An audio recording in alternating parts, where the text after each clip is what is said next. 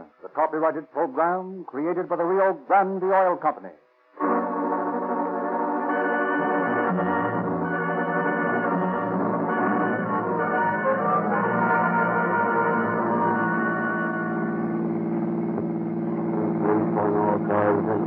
Broadcast 12, responding to the Los Angeles Times building.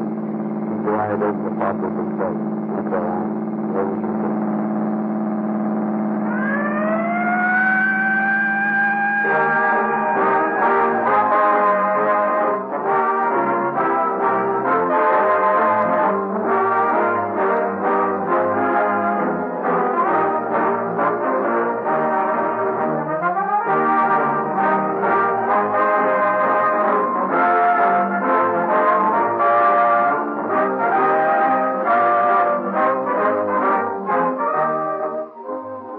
Tonight's case takes us back 26 years, when policemen were walking their beat, when it took an hour or more for police to arrive at the scene of a crime, when horses were considered more dependable than motorized fire engines, when ambulances usually arrived at an accident too late to help the victim. Today, it takes most radio-equipped police cars less than 2 minutes, often less than 60 seconds to answer your call for help, and police give much of the credit for this greater speed to Rio Grande cracked gasoline. No other gasoline in this market, they point out, can start so fast, accelerate so rapidly, develop so much power as Rio Grande cracked. Because Rio Grande is the only refiner in the West licensed to refine gasoline by the patented Sinclair cracking system. This exclusive process breaks up the atoms of gasoline so that the inefficient, lazy, slow-burning units are extracted, leaving only concentrated energy. There's no waste with Rio Grande cracked. For the cracking process ensures that every atom is turned into power, so that you consistently get greater mileage with Rio Grande cracked gasoline. As proof of the superior efficiency and many advantages of Rio Grande cracked, we point out that contracts have been placed for the cities of Los Angeles, Oakland, Berkeley, Modesto, Merced, Lodi, San Diego County, Maricopa County, Arizona, and many, many others, specifying that Rio Grande cracked gasoline exclusively be used in all police cars, fire engines, ambulances, and other emergency equipment. So when you get Rio Grande cracked from your neighborhood independent dealer, you can enjoy police car performance at a lower cost per mile.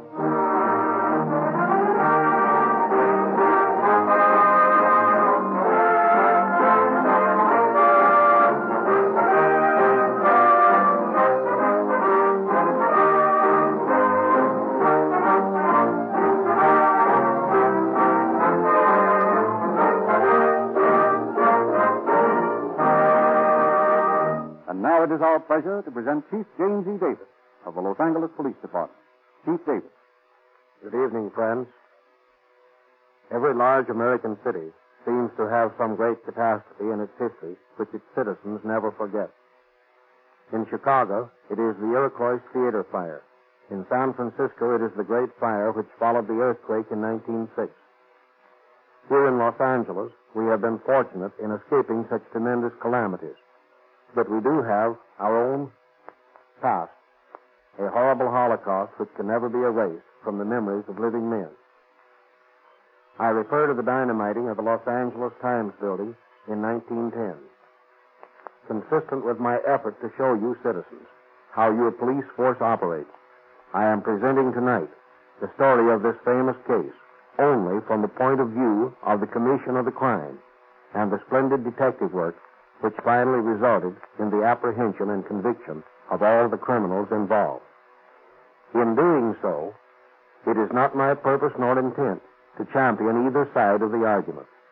Tonight, in telling the story of the Times, we are interested in facts, not opinions, in police work, not economic propaganda. So, with this brief explanation, I turn to Frederick Lindsley, who will carry on with the story of the Times building.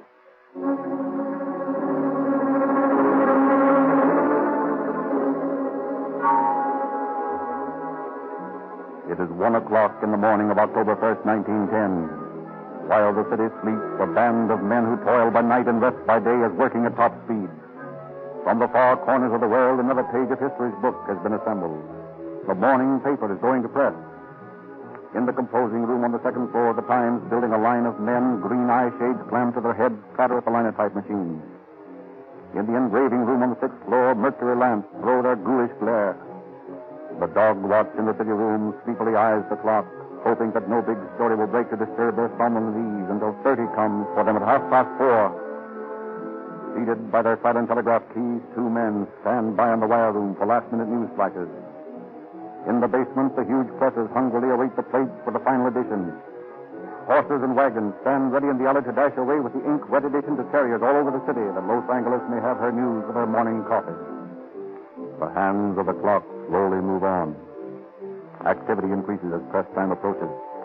It is now 1:05, 1:06. In Ink Alley by the press room, another clock ticks ominously, unnoticed by any of the busy workmen in the building. The seconds pass. The clock says 1:07, and then with a roar that is heard 10 miles, the center of the Times building blows up. The force of the explosion snaps the girders supporting the second and third floors until there were two sticks in the hands of Seymour Conera. Down into the gaping hole hurtled the heavy linotype and fury typing machinery, carrying their operators to a crushing death. The gas main which feeds the building is ripped open and instantly ignited. A searing fountain of flame leaps through the building. Within a moment, the entire structure is ablaze. Workmen clutched in the freezing maw of horror rush to the fire escape to be met by a fiery wall through which escape is an impossibility. The two telegraph editors trapped in their rooms slowly burn to death. Compositors and linotype operators horribly maimed, arms torn off and legs broken, lie helpless on the floors the vicious fire creeps toward them.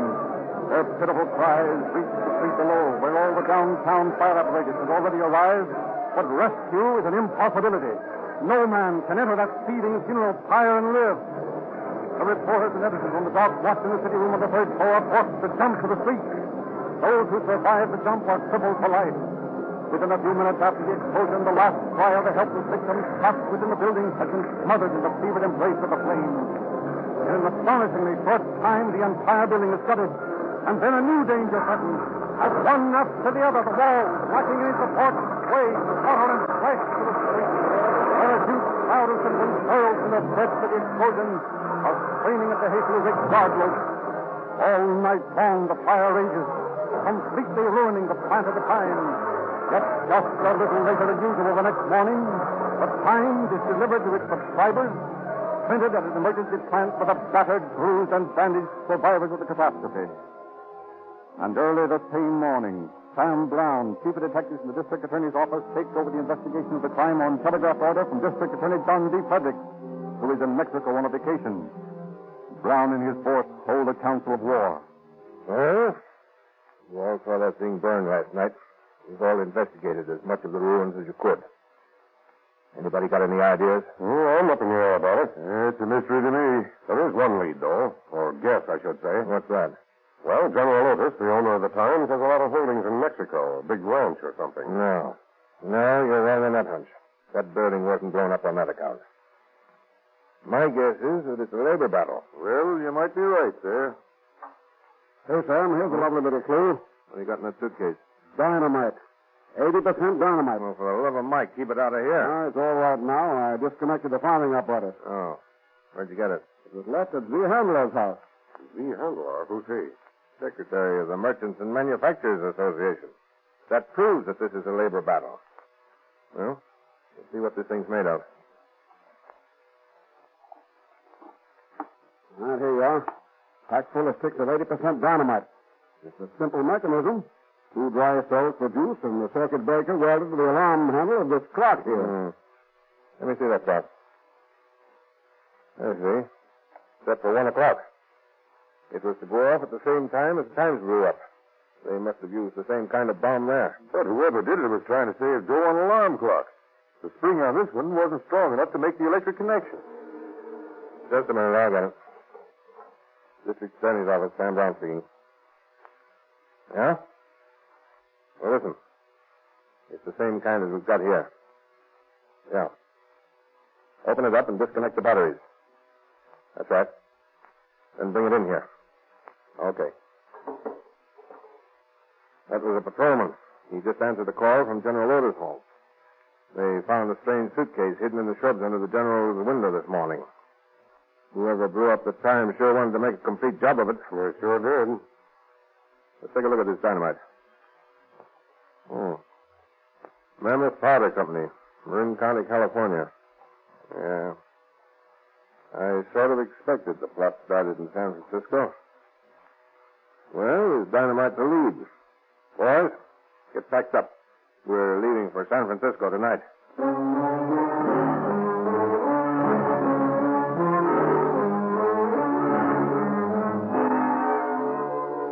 Brown, accompanied by a staff of operatives, arrives in San Francisco and sets up headquarters at a downtown hotel. That afternoon, he interviews Mr. Roller, manager of the Mammoth Powder Works across the bay. And as far as you can remember, all your sales of dynamite during the past 2 months were to legitimate buyers, eh? Yes, Mr. Brown. I can't recall sales to anyone but my regular customers. I beg pardon, Mr. Roller. Yes, Miss Adams? There was that man who came in a launch with some dynamite. Said he was blasting stumps on his ranch. Oh, yes. Yes, that's right. I'd never seen him before, and Do you remember I remarked on the fact that the launch had new letters on it? When was this? Well, I should say about 6 weeks ago. What was the man's name? Oh, let me see. Well, just a minute. I have the order in the file somewhere. What does this fellow look like, Mr. Roller? if I remember, he was medium height, had brown eyes, and of course it's so long ago. Yes, I understand, but can you remember anything else about him? Let's see. Oh, yes. He cocked his head to one side when he talked to you. Like this. Here it is, Mr. Roller. The man's name was J.B. Bryce. J.B. Bryce, eh? Did he give any address? No, he called for the dynamite in the launch. There was another man with him, seemed to have a cast in his eye. It might have been glass. The two of them loaded the dynamite in the launch and went away. How much dynamite did they buy? This invoice shows 5 cases.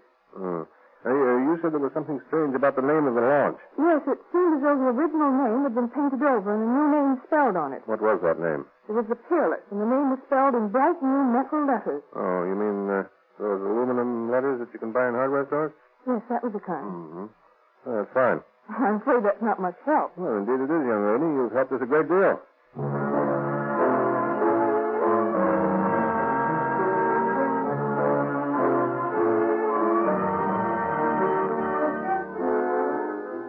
Brown splits his force and sets one half searching every hardware store in San Francisco in an effort to find the one which has sold aluminum letters spelling the word Peerless.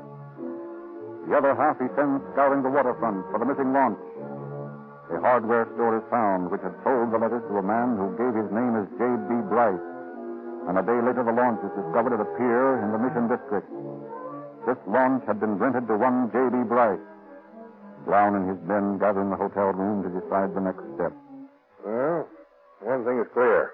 The man we want is J.B. Bryce. Probably that's not his real name. Undoubtedly, it's phony, but I'd just as soon arrest him under that name as any other. There's a great variation in these descriptions, though. Yes, but they all have one characteristic in common. This man Bryce cocks his head on one side when he talks to you. Hey, Sam, here's the lead. Huh? This cab driver here knows our man Bryce. You do? Well, I don't know him, but I carried him in my cab plenty of times. Where do you live? I don't know that. I used to take him to Singapore gyms down on the Barbary Coast. He was nuts about music, and there was a violin player down there who used to play him the Tremoroi or something till he fell asleep. Yeah? What else? Well, he went around to the dame. Swell looker she was. He called her his dollar movement girl. I never knew her by any other name. Dollar movement girl, eh? Yeah. Anything else you know about him? No, that's about all. Well, you'll be around if we want you, won't you? Sure, my stand's right outside the hotel here. Good. Well, thanks very much. Not at all. Glad to help you. Dollar movement girl, huh? That's a funny thing to call a dame. Maybe she was, just that. Maybe. But I got a hunch there's a lead there. Dollar movement girl. I wonder if her name could be Ingersoll. Ingersoll? What do you mean? Well, Ingersoll is the name of a dollar watch, eh? Ah, come on, Sam. That's too easy. Not solving a crime like a damn novel. Maybe so, but I've got a hunch I'm right. I want you guys to cover the Mission District for a woman by the name of Ingersoll. Maybe I'm crazy, but I think we're on the right track.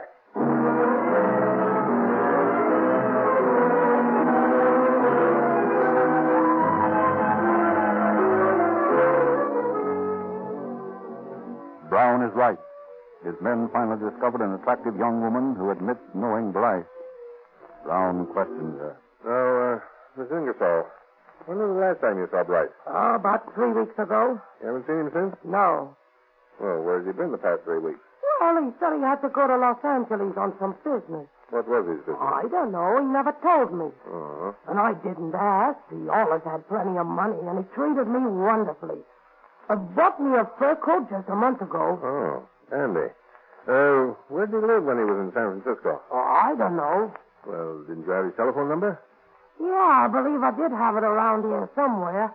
Let me look in this drawer. Yeah, here it is. On this piece of cardboard. That's the sort of cardboard the laundries put into men's shirts, isn't it? Yeah, I guess it is. He changed his shirt here one night. That's all. And then he left me this number.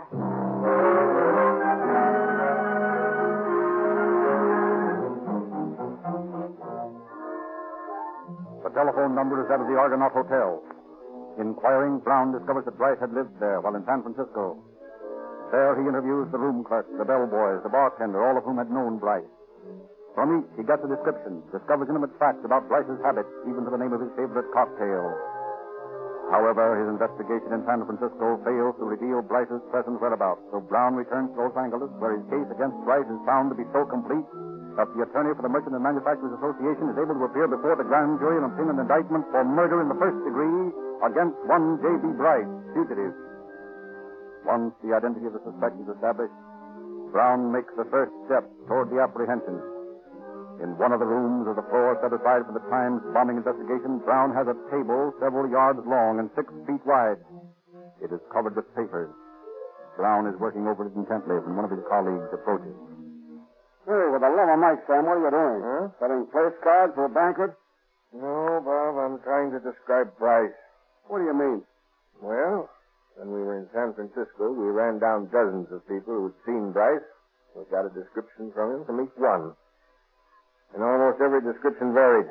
Well, that doesn't explain this table a block long. It's simple. I've broken down the descriptions into their elements. See? Over here, each sheet of paper in this section has one person's description of Bryce's eyes. Then comes the description of his hair, and so on. I'm trying to reconstruct Bryce from all these descriptions.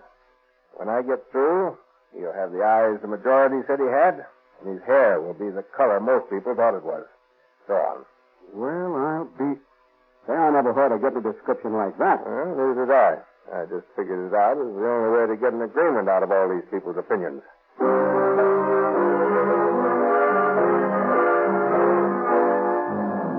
Working day and night, Brown finally arrives at the description of the missing Bryce, which is a cross-section of all the descriptions given him by various witnesses in San Francisco.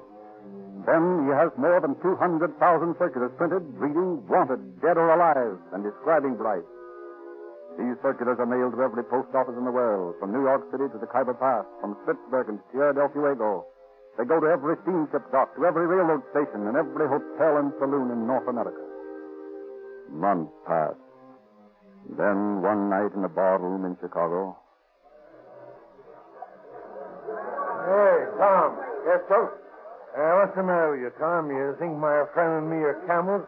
What's the big idea? What's the big idea? So that I'm sorry if there's something wrong, sir. Something wrong, I'll say something's wrong. What'd you take that bottle away for? Now, come on and bring it back and fill up these glasses again, you big harp. Just right away, sir, right away. Yeah, and you see it is right away. Well, the son of a sequel. What? Now, look here, Mike. This sign here. Wanted, dead or alive for dynamiting and murder. J.B. Bryce. Height 5 feet 8, weight 140, high cheekbones and sharp features and squinty blue gray eyes and brown hair. Say, can you imagine that? Jim McNamara to a T, even if there isn't a picture here. How did they get the good description?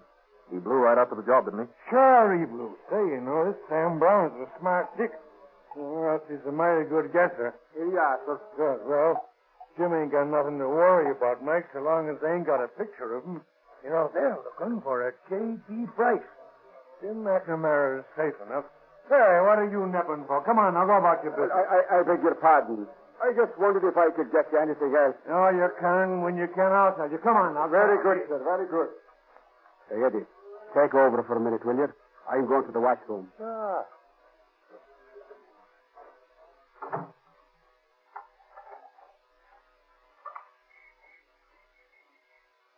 Hello, operator. Get me the police department. Yes. Hello. Listen, Sergeant. This is Tom Henry speaking. Yes, don't hear the chap is in the loop. Hey, I got a line on that guy that wanted for bombing in Los Angeles. Yeah. Will I get the reward? Why, sure, it's on the up and up. Okay, you'd better hurry over here right away.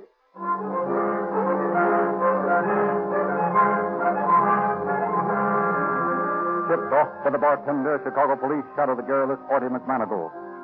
When a few days later McManigal boards a train for Detroit, two Chicago detectives sit a few seats behind him, and Detroit detectives are on the platform when the train arrives at its destination.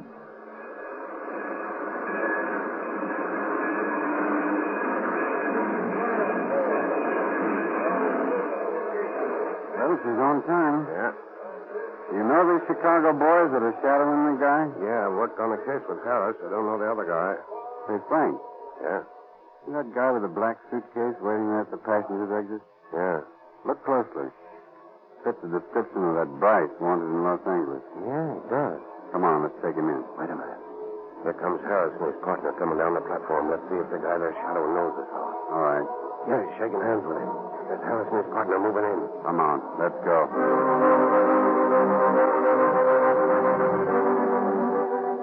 In the suitcase of J.B. Bryce, arrested with McManigal, is found material for making 6 clockwork bombs, several revolvers, and a demountable rifle with Maxim silencer. Bryce stoutly maintains his innocence, but McManigal's quick confession to numerous other dynamiting jobs identifies Bryce as James B. McNamara and implicates him in the dynamiting of the Times. McNamara, stoutly protesting his innocence, is extradited to Los Angeles to face trial for murder in the first degree. McNamara maintains a stubborn resistance to his captors, refusing to cooperate with them in any way, refusing even to be fingerprinted. Sam Brown, ever resourceful, has a plan to obtain fingerprints. He calls Priscilla Hitchcock, attractive young operative, into his office. Did you want to see me, Chief? Yes, Priscilla. I'm going to make a newspaper woman out of you. What? You mean you're relieving me? No, Priscilla, not that. Oh. But I want you to go over to the jail and talk to McNamara. Tell him you're a reporter and you want to write a series of interviews about him, from the woman's angle. Yes, and then what? Well, that remains to be seen. Report to me when you get back, huh?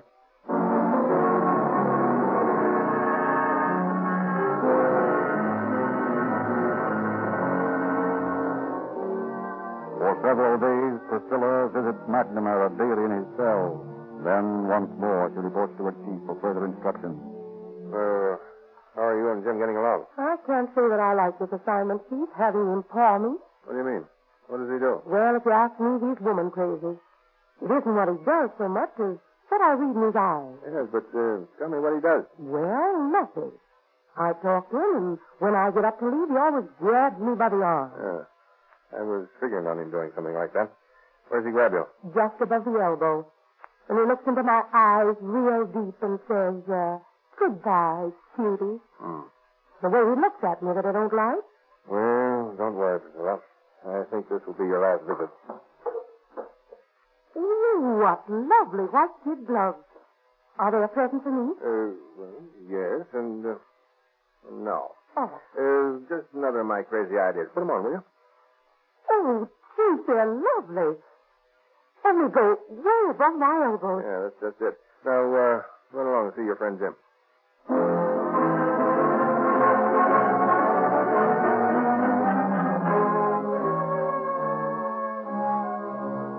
An hour later, Priscilla is back in Brown's office.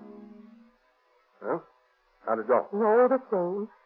Do I have to go back there again? Did he grab you by the arms and call you cutie? Yes, and dirtied my nice white gloves. Let's see. Fine. That's just what I wanted. Now, What's the razor blade for? don't move, Priscilla. I'm about to ruin those nice new gloves of yours. Oh, don't. I can get them clean. Don't you dare. Wait till I get these sleeves cut off here. There. Now, don't touch them. Look, Priscilla. Did you ever see a prettier set of fingerprints in your life, eh?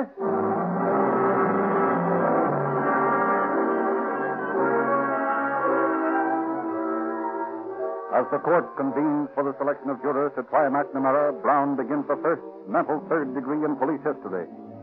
Each day he has several seats reserved in the first row opposite the counsel's table.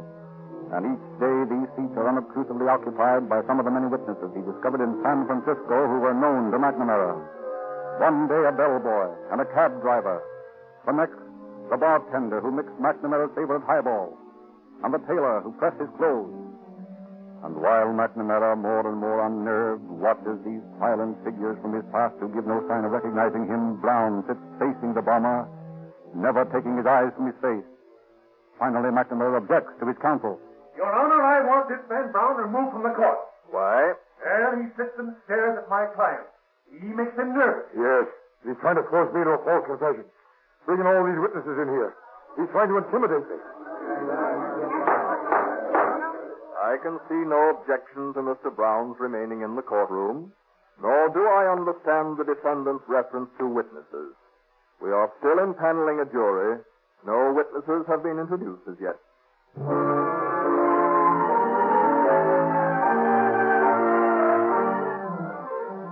McNamara's nervous objection to Brown's mental third-degree methods is a fatal mistake.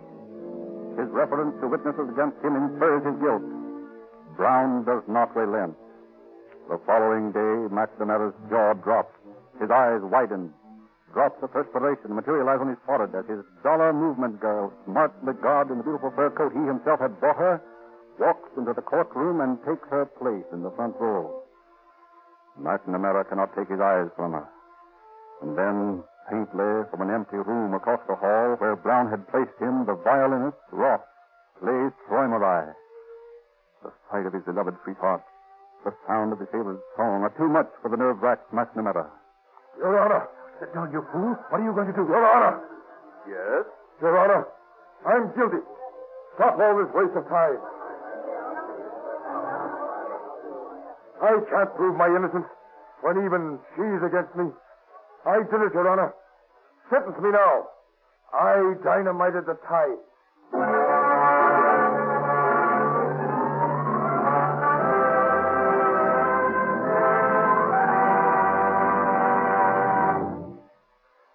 In consideration for McNamara's plea of guilty, the court sentenced him to San Quentin for life.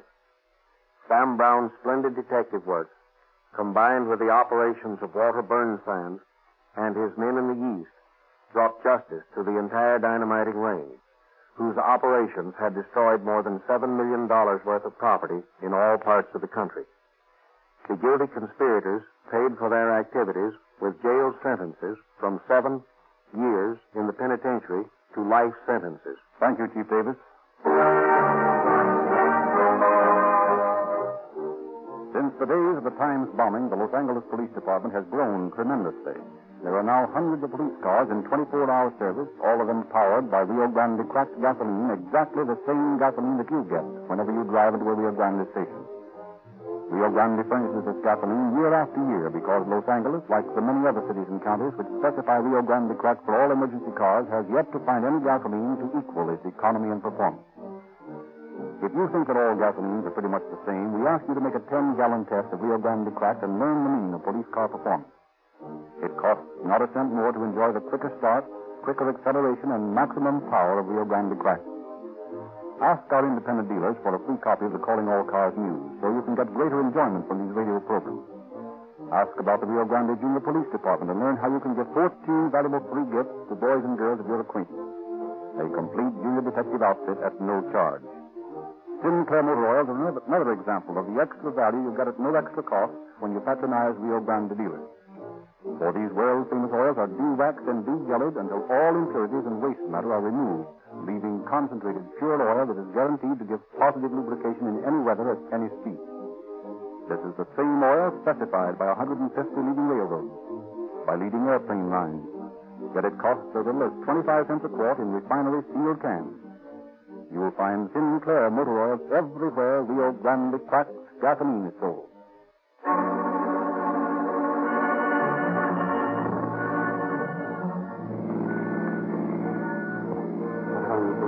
all authority, attention all authority. Cancellation broadcast 12.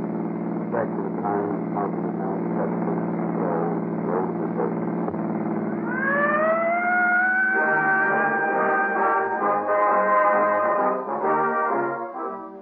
Your narrator, Frederick Lindsley, bidding you good night for the Rio Grande Oil Company.